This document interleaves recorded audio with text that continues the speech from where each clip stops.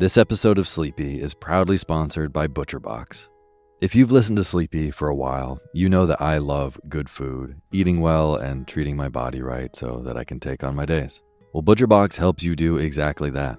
They deliver super high quality, 100% grass-fed beef, free-range organic chicken, crate-free pork, and wild-caught seafood right to your door. It's humanely raised, no antibiotics or added hormones. They have a huge variety to choose from. They are excellent deals. They've got recipes and guides and tips included, and there's free shipping, always. Eating well is a huge factor in getting a good night's sleep, as is sometimes saving the trip to the grocery store and taking some stress out of your daily schedule. I have been loving these deliveries for those reasons. Been cooking up their steak tips with eggs in the morning with butter and scallions and soy sauce, and I also made a delicious brine chicken roast with lemon parsley gravy. So good. The prices for this kind of quality and convenience is really impressive. ButcherBox has made me very happy.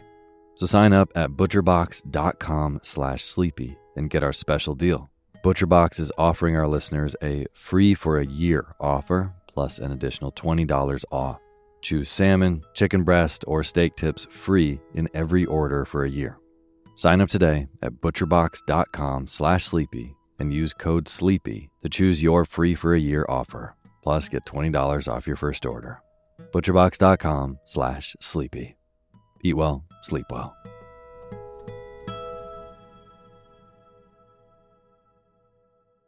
Hey, my name's Otis Gray, and you're listening to Sleepy.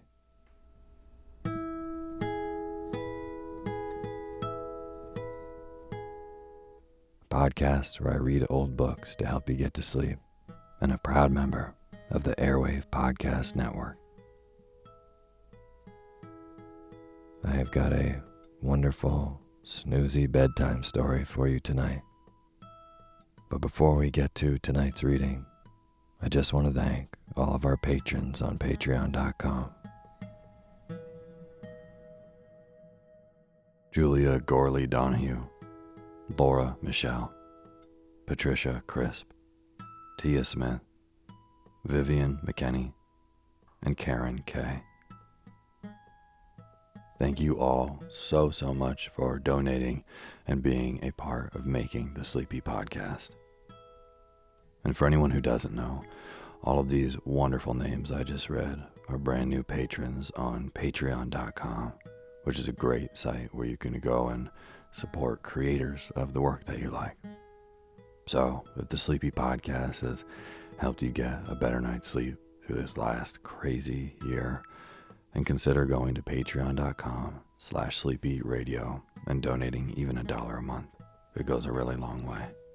And at $5 a month, you get access to extra poetry readings that are not on the podcast feed, and I'll send those to you every month just for donating. Regardless of how much you donate, I'll read your name in the opening credits of the next show after you do. So again, that's patreon.com/sleepyradio. Thank you. And as always, the music you're hearing is by my good friend James Lebkowski, and the cover art for Sleepy is by Gracie Kanan. Tonight is a really special story. First, because it is the first episode of 2021, a year that I'm sure many of you have been waiting for a long time, as I have too. This last year has been pretty crazy, and I'm feeling really optimistic about this year. The good thing about the new year is each year, new books enter the public domain, and that just means that their copyrights expire, and they become part of the public domain so anyone can use them and reuse them and use the text to make projects, and there's books that belong to everyone, which are all the books that I've read on the show. Well, as of 2021, finally, The Great Gatsby by F. Scott Fitzgerald has entered the public domain, and I'm going to read it for you here tonight. I think this is actually the most requested book on the Sleepy podcast, and I didn't even really realize that it was entering the public domain until a friend told me the other day, and I was just very excited to finally be able to read it to you now as we enter this new year with a great book to fall asleep to. So tonight, The Great Gatsby by F. Scott Fitzgerald. And now is the time for you to fluff up your pillow just how you like it. Feel yourself melt into your bed. Get real comfortable. Close your eyes and let me read to you.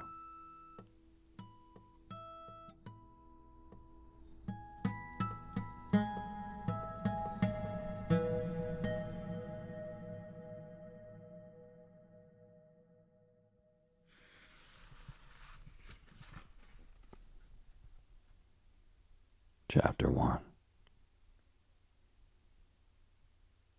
In my younger and more vulnerable years, my father gave me some advice that I've been turning over in my mind ever since.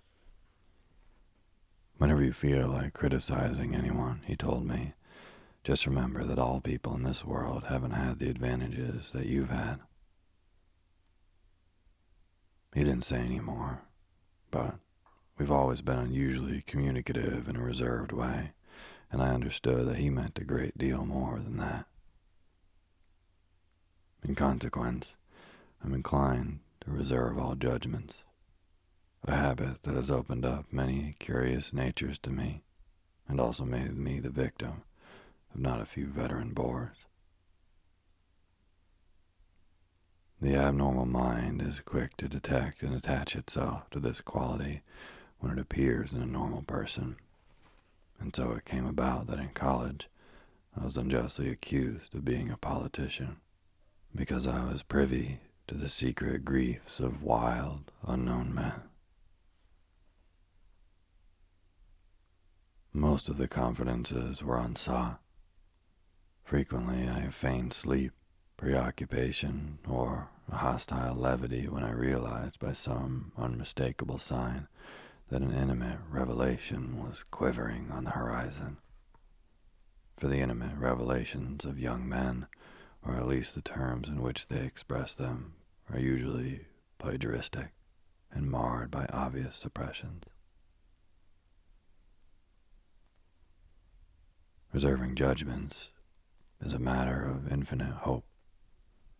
I am still a little afraid of missing something if I forget that, as my father snobbishly suggested, and I snobbishly repeat, the sense of the fundamental decencies is parceled out unequally at birth. And after boasting this way of my tolerance, I come to the admission that it has a limit.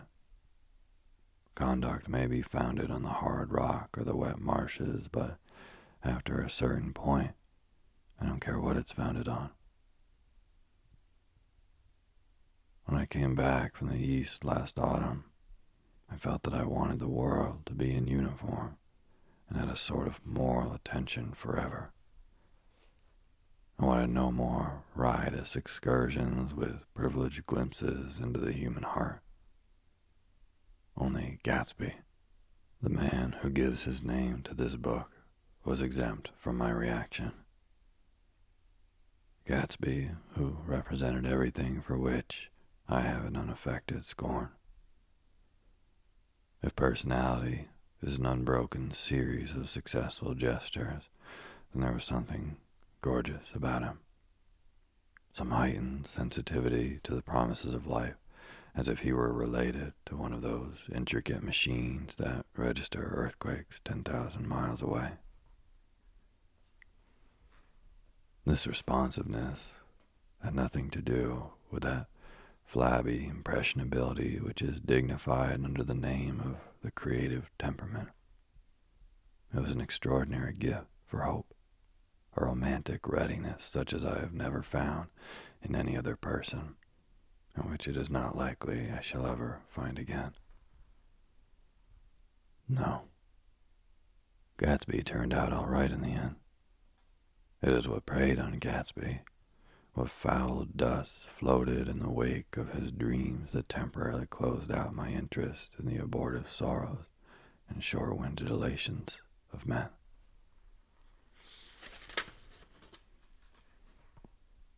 My family have been prominent, well-to-do people in this Middle Western city for 3 generations.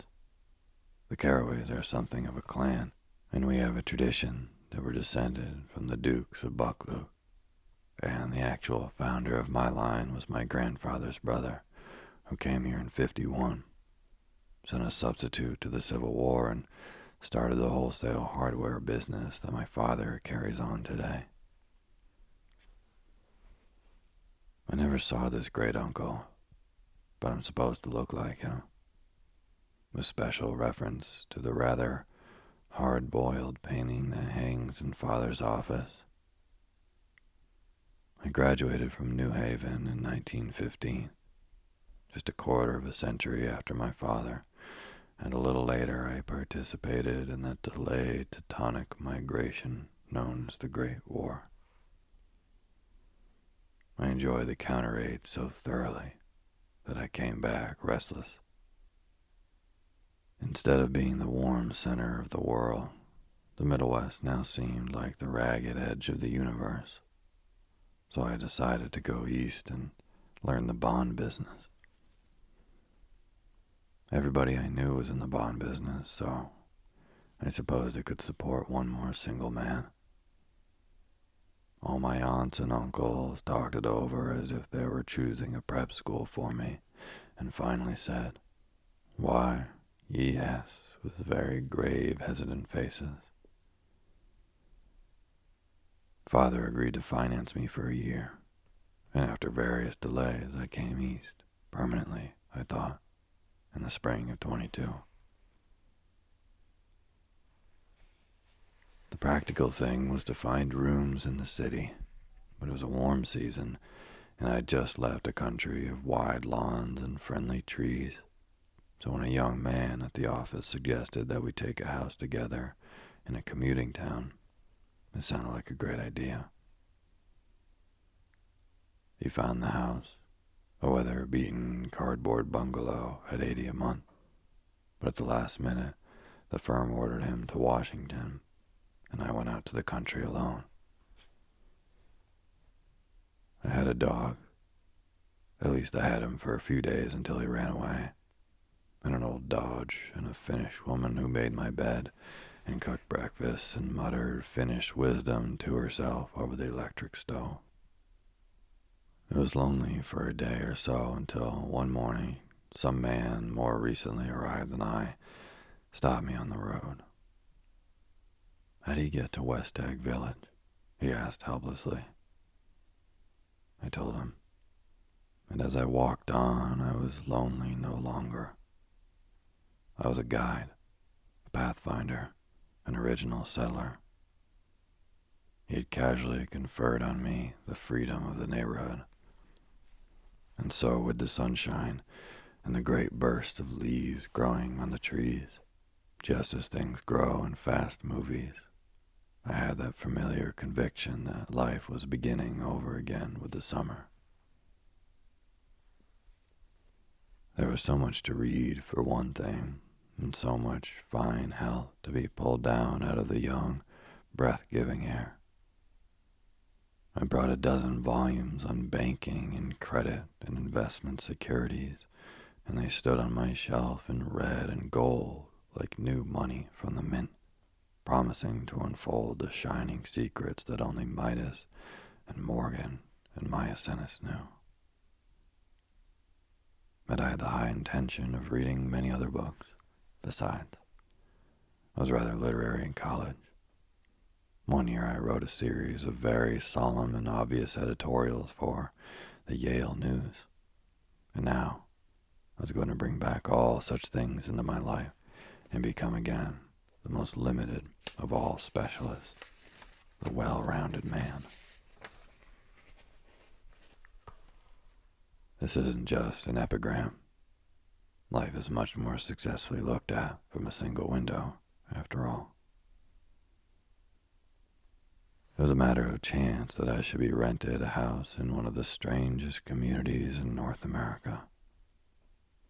It was on that slender, riotous island which extends itself due east of New York, and where there are, among other natural curiosities, two unusual formations of land.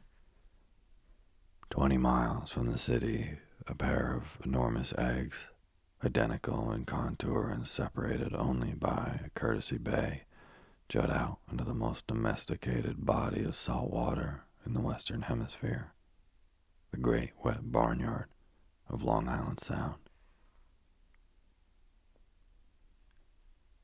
They are not perfect ovals, like the egg in the Columbus story. They are both crushed flat at the contact end, but their physical resemblance must be a source of perpetual confusion to the gulls that fly overhead. To the wingless, the more arresting phenomenon is their dissimilarity in every particular, except shape and size. I lived at West Egg, the less fashionable of the two, though this is a most superficial tag to express the bizarre and not a little sinister contrast between them. My house was at the very tip of the egg, only 50 yards from the Sound, and squeezed between two huge places that rented for 12 or 15,000 a season. The one on my right was a colossal affair by any standard. It was a factual imitation of some Hotel de Ville in Normandy, with a tower on one side, spanking new, under a thin beard of raw ivy, and a marble swimming pool and more than 40 acres of lawn and garden. It was Gatsby's mansion. Or rather, as I didn't know Mr. Gatsby, it was a mansion inhabited by a gentleman of that name. My own house was an eyesore, but it was a small eyesore, and it had been overlooked, so I had a view of the water, a partial view of my neighbor's lawn, and the consoling proximity of millionaires, all for $80 a month. Across the courtesy bay, the white palaces of fashionable East Egg glittered along the water, and the history of the summer really begins on the evening I drove over there to have dinner with the Tom Buchanans. Daisy was my second cousin, once removed, and I knowed Tom in college. And just after the war, I spent 2 days with them in Chicago. Her husband, among various physical accomplishments, had been one of the most powerful ends that ever played football at New Haven. A national figure in a way. One of those men who reached such an acute, limited excellence at 21 that everything afterwards savors of anticlimax. His family were enormously wealthy. Even in college, his freedom with money was a matter for reproach. But now he'd left Chicago and come east in a fashion that rather took your breath away. For instance, he'd brought down a string of polo ponies from Lake Forest. It was hard to realize that a man in my own generation was wealthy enough to do that. Why they came east, I don't know. They'd spent a year in France for no particular reason, and then drifted here and there unrestfully wherever people played polo and were rich together. This was a permanent move, said Daisy over the telephone, but I didn't believe it. I had no sight into Daisy's heart, but I felt that Tom would drift on forever, seeking a little wistfully for the dramatic turbulence of some irrecoverable football game.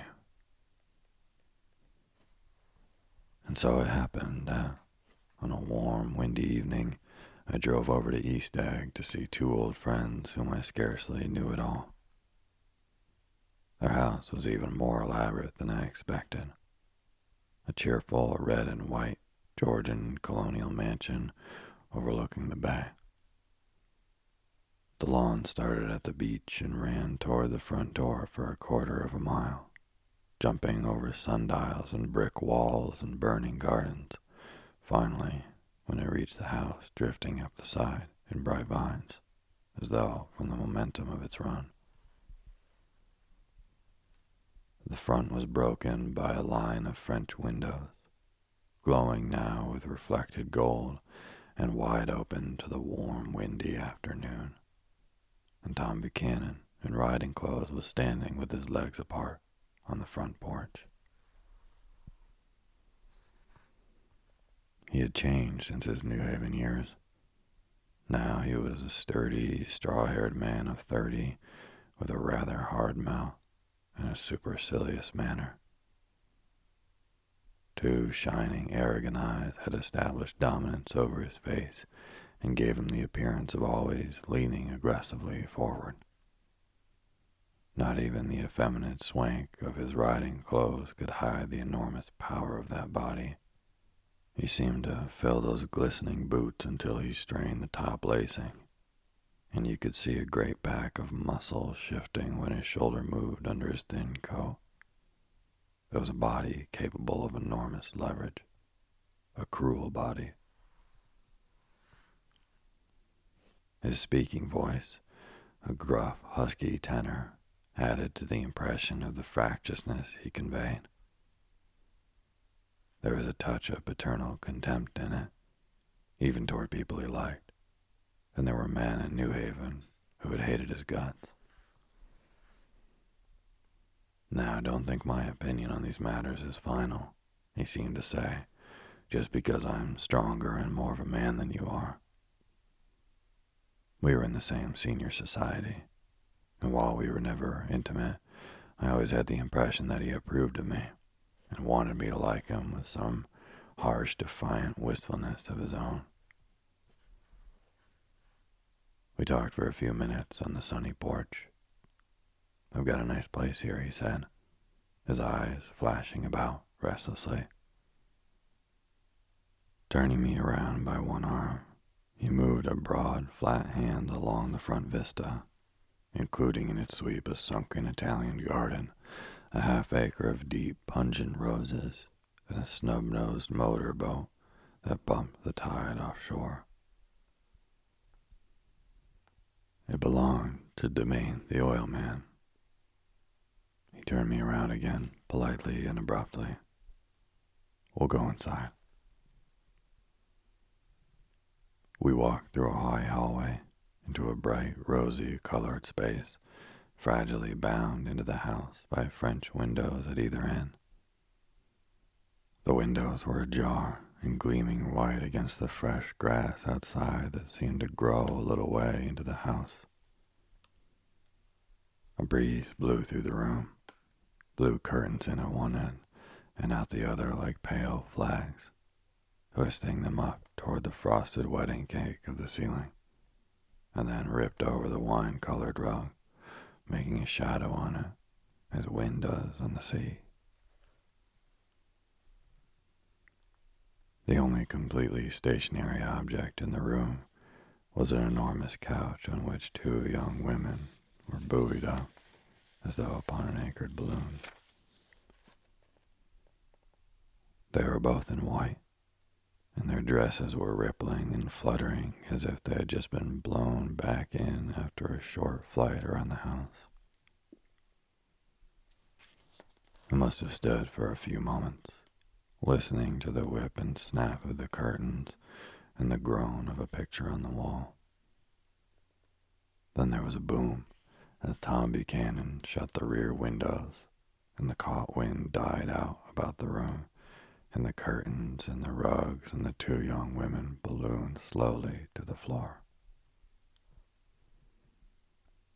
The younger of the two was a stranger to me. She was extended full length at her end of the divan, completely motionless, and with her chin raised a little, as if she were balancing something on it, which was quite likely to fall.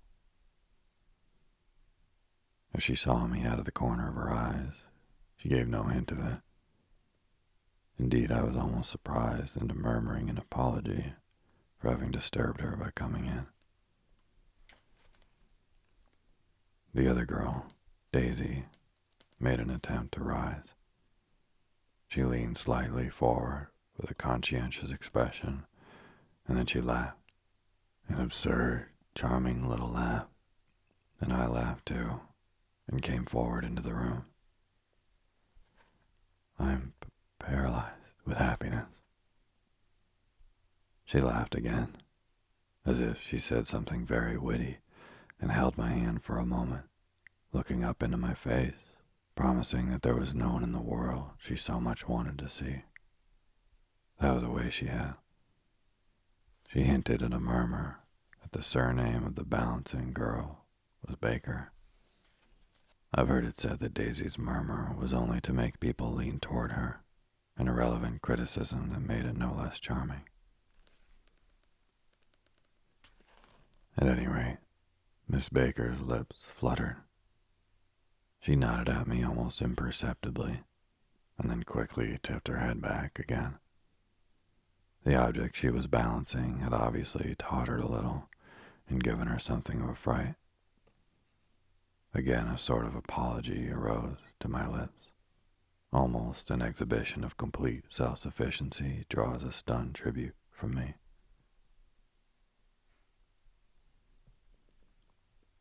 I looked back to my cousin, who began to ask me questions in her low, thrilling voice.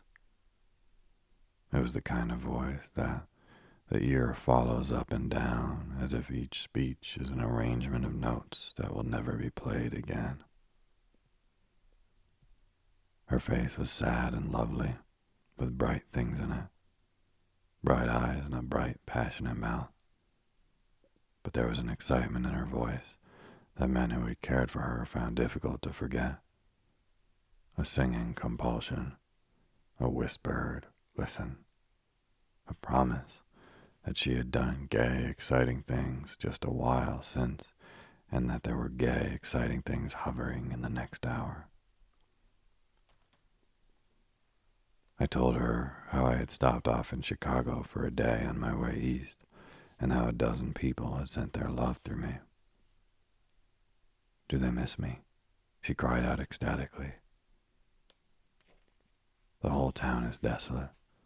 All the cars have the left rear wheel painted black as a mourning wreath, and there's a persistent wail all night along the North Shore. How gorgeous. Let's go back, Tom, tomorrow. Then she added, irrelevantly, you ought to see the baby. I'd like to. She's asleep. She's 2 years old. Haven't you ever seen her? Never. Well, you ought to see her. She's... Tom, who had been hovering restlessly about the room, stopped and rested his hand on my shoulder. What are you doing, Nick? I'm a bond man. Who with? I told him. Never heard of them, he remarked decisively. This annoyed me. You will, I answered shortly. You will if you stay in the East. Oh, I'll stay in the East, don't you worry, he said, glancing at Daisy and then back at me, as if he were alert for something more. I'd be a goddamn fool to live anywhere else. At this point, Miss Baker said, absolutely, with such suddenness that I started. It was the first word she uttered since I came into the room. Evidently it surprised her as much as it did me, for she yawned and with a series of rapid, deft movements stood up into the room. I'm stiff, she complained. I've been lying on that sofa for as long as I can remember. Don't look at me, Daisy retorted. I've been trying to get you to New York all afternoon. No thanks, said Miss Baker to the 4 cocktails just in from the pantry. I'm absolutely in training. Her host looked at her incredulously. You are? He took down his drink as if it were a drop in the bottom of a glass. How you ever get anything done is beyond me. I looked at Miss Baker, wondering what it was she got done. I enjoyed looking at her. She was a slender, small-breasted girl with an erect carriage, which she accentuated by throwing her body backward at the shoulders like a young cadet. Her gray, sun-strained eyes looked back at me with polite, reciprocal curiosity out of a wan, charming, discontented face. It occurred to me now that I had seen her, or a picture of her, somewhere before. "You live in West Egg," she remarked contemptuously. "I know somebody there." "I don't know a single... You must know Gatsby." "Gatsby?" demanded Daisy. "What Gatsby?" Before I could reply that he was my neighbor, dinner was announced. Wedging his tense arm imperatively under mine, Tom Buchanan compelled me from the room as though he were moving a checker to another square. Slenderly, languidly, their hands set lightly on their hips, the two young women preceded us out onto a rosy-colored porch open toward the sunset, where 4 candles flickered on the table in the diminished wind. "Why candles?" objected Daisy, frowning. She snapped them out with her fingers. "In 2 weeks it'll be the longest day in the year." She looked at us all radiantly. "Do you always watch for the longest day of the year and then miss it?" "I always watch for the longest day in the year and then miss it." "We ought to plan something," yawned Miss Baker, sitting down at the table as if she were getting into bed. "All right," said Daisy. "What do we plan?" She turned to me helplessly. "What do people plan?" Before I could answer, her eyes fastened with an odd expression on her little finger. "Look," she complained. "I heard it." We all looked. The knuckle was black and blue. "You did it, Tom," she said accusingly.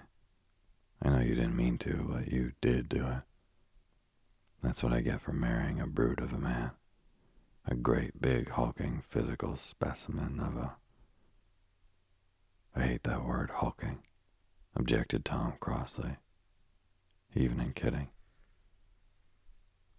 "Hulking," insisted Daisy. Sometimes she and Miss Baker talked at once, unobtrusively and with a bantering inconsequence that was never quite chatter. That was as cool as their white dresses and their impersonal eyes in the absence of all desire. They were here, and they accepted Tom and me, making only a polite, pleasant effort to entertain or to be entertained. They knew that presently dinner would be over, and a little later the evening, too, would be over and casually put away. It was sharply different from the West, where an evening was hurried from phase to phase toward its close in a continually disappointed anticipation, arousing sheer nervous dread of the moment itself. "You make me feel uncivilized, Daisy," I confessed on my second glass of corky but rather impressive claret. "Can you talk about crops or something?" I meant nothing in particular by this remark, but it was taken up in an unexpected way. "Civilization's going to pieces," broke out Tom violently. "I've gotten to be a terrible pessimist about things." "Tom's getting very profound," said Daisy with an expression of unthoughtful sadness. "He reads deep books with long words in them. What was the word we... Well, these books are all scientific," insisted Tom, glancing at her impatiently. There was something pathetic in his concentration as if his complacency, more acute than of old, was not enough for him anymore. When, almost suddenly, the telephone rang inside, and the butler left the porch, Daisy seized upon the momentary interruption and leaned toward me. "I'll tell you a family secret," she whispered enthusiastically. "It's about the butler's nose. Do you want to hear about the butler's nose? That's why I came over tonight." Well, he wasn't always a butler. He used to be a silver polisher for some people in New York that had silver service for 200 people. He had to polish it from morning till night, until finally it began to affect his nose. "Things went from bad to worse," suggested Miss Baker. "Yes, things went from bad to worse, until finally he had to give up his position." For a moment the last sunshine fell with romantic affection upon her glowing face. Her voice compelled me forward breathlessly as I listened. Then the glow faded, each light deserting her with lingering regret, like children leaving a pleasant street at dusk. The butler came back and murmured something close to Tom's ear, whereupon Tom frowned, pushed back his chair, and without a word went inside.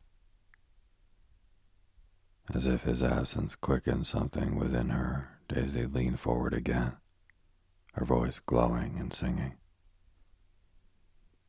"I love to see you at my table, Nick. You remind me of a rose, an absolute rose, doesn't he?" She turned to Miss Baker for confirmation. "An absolute rose." This was untrue. I am not even faintly like a rose. She was only extemporizing, but a stirring warmth flowed from her heart, as if a heart was trying to come out to you concealed in one of those breathless, thrilling words. Then suddenly, she threw her napkin on the table and excused herself and went into the house. Miss Baker and I exchanged a short glance consciously devoid of meaning. I was about to speak when she sat up alertly and said, "Shh," in a warning voice. A subdued, impassioned murmur was audible in the room beyond, and Miss Baker leaned forward, unashamed, trying to hear. The murmur trembled on the verge of coherence, sank down, mounted excitedly, and then ceased altogether. "This Mr. Gatsby you spoke of is my neighbor," I said. "Don't talk. I want to hear what happens." "Is something happening?" I inquired innocently. "You mean to say you don't know?" said Miss Baker, honestly surprised. "I thought everybody knew." "I don't." "Why?" she said hesitantly. "Tom's got some woman in New York." "Got some woman," I repeated blankly. Miss Baker nodded. "She might have the decency not to telephone him at dinner time, don't you think?" Almost before I had grasped her meaning, there was a flutter of a dress and a crunch of leather boots, and Tom and Daisy were back at the table. "It couldn't be helped," cried Daisy with tense gaiety. She sat down, glanced searchingly at Miss Baker and then at me, and then continued. "I looked outdoors for a minute, and it's very romantic outdoors. There's a bird on the lawn that I think must be a nightingale come over on the Cunard or White Star Line. He's singing away," her voice sang. "It's romantic, isn't it, Tom?" "Very romantic," he said, and then miserably to me, "If it's light enough after dinner, I want to take you down to the stables." The telephone rang inside, startlingly, And as Daisy shook her head decisively at Tom, the subject of the stables, in fact all subjects, vanished into air.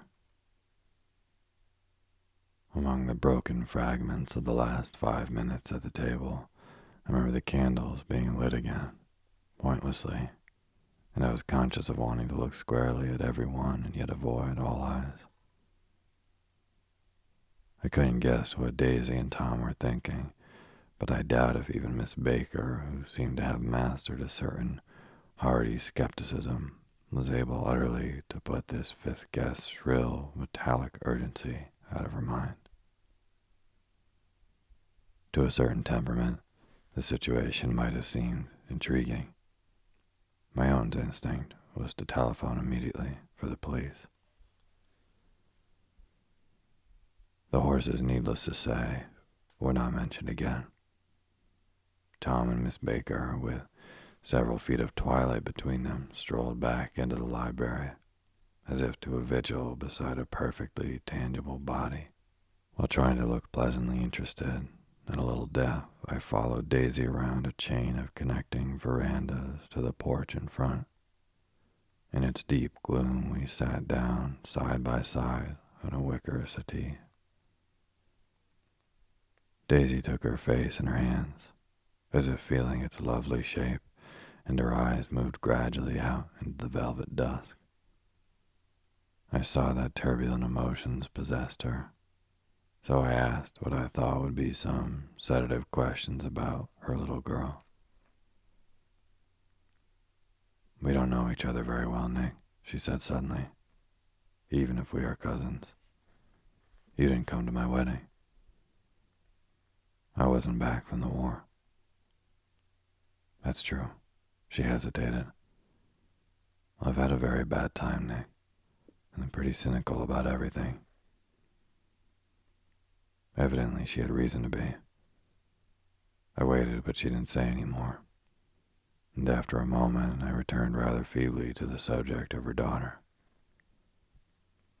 "I suppose she talks and eats and everything." "Oh, yes." She looked at me absently. "Listen, Nick, let me tell you what I said when she was born. Would you like to hear?" "Very much. It'll show you how I've gotten to feel about things." Well, she was less than an hour old, and Tom was God knows where.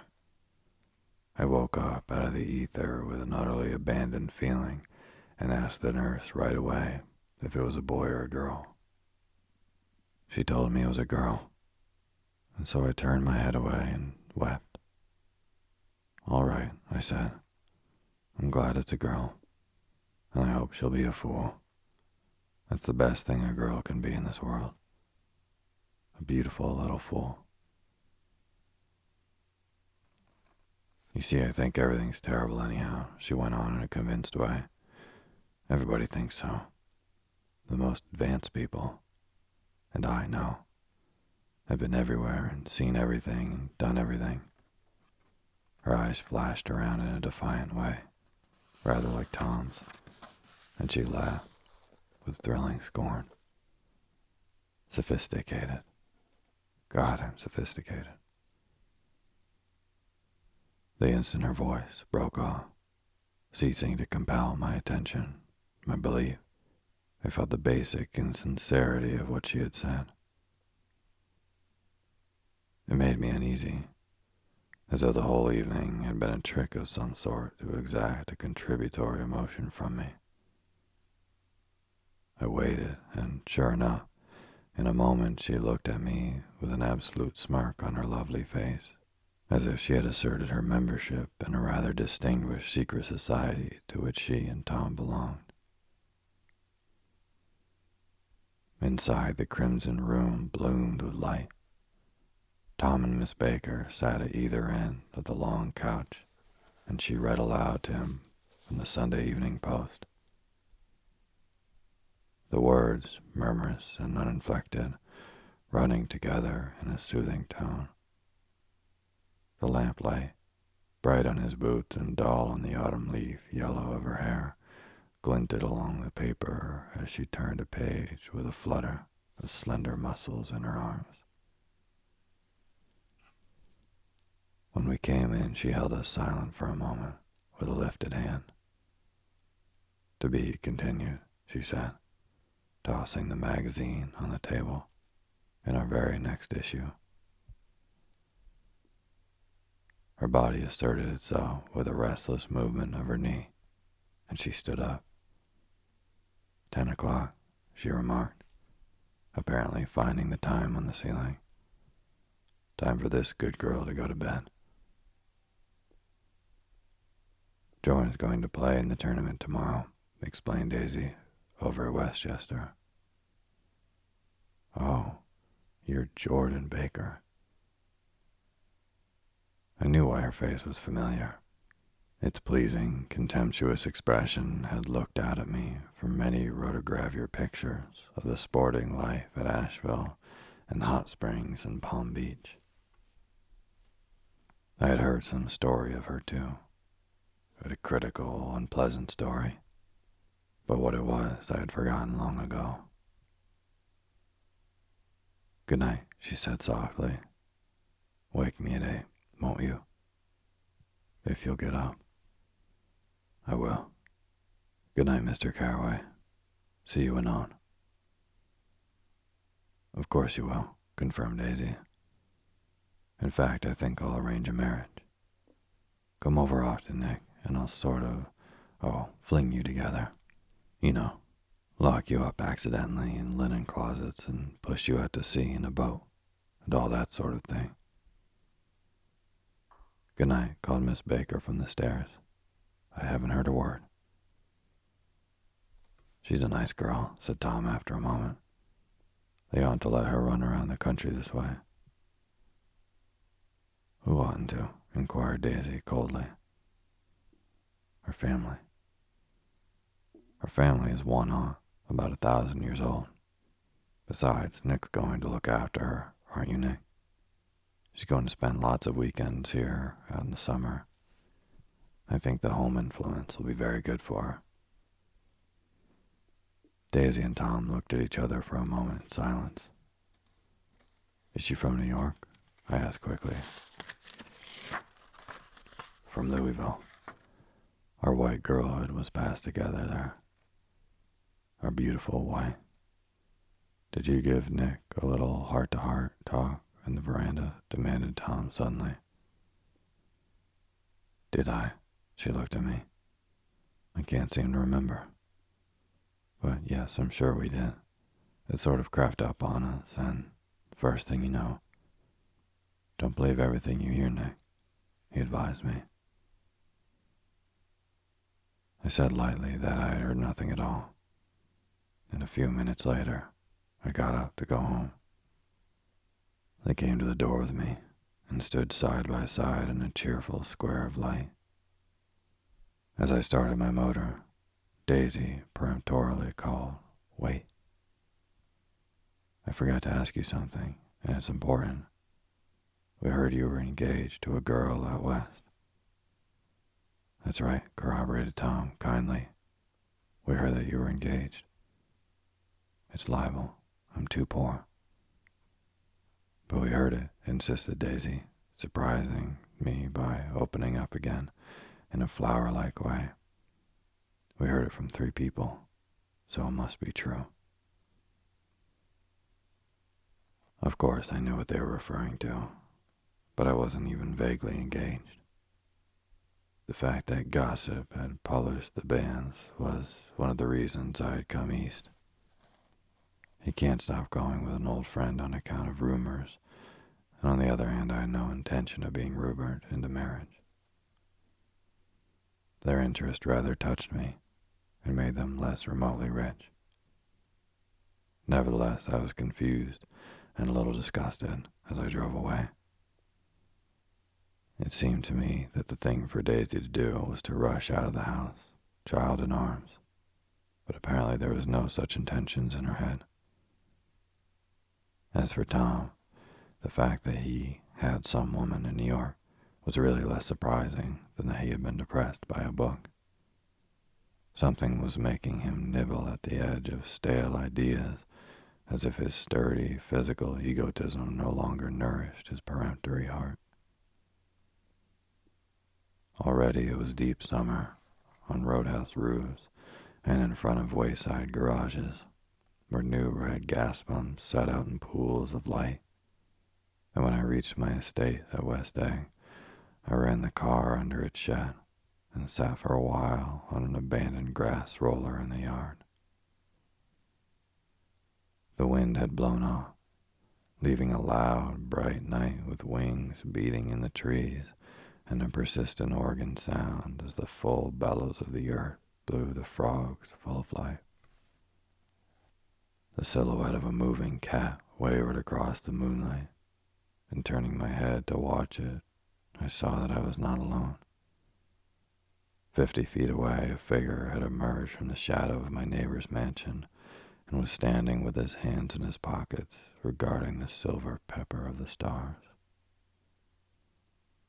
Something in his leisurely movements and the secure position of his feet upon the lawn suggested that it was Mr. Gatsby himself, come out to determine what share was his of our local heavens. I decided to call him. Miss Baker had mentioned him at dinner, and that would do for an introduction. But I didn't call to him, for he gave a sudden intimation that he was content to be alone. He stretched out his arms toward the dark water in a curious way, and far as I was from him, I could have sworn he was trembling. Involuntarily I glanced seaward, and distinguished nothing except a single green light, minute and far away, that might have been the end of a dock. When I looked once more for Gatsby, he had vanished, and I was alone again in the unquiet darkness.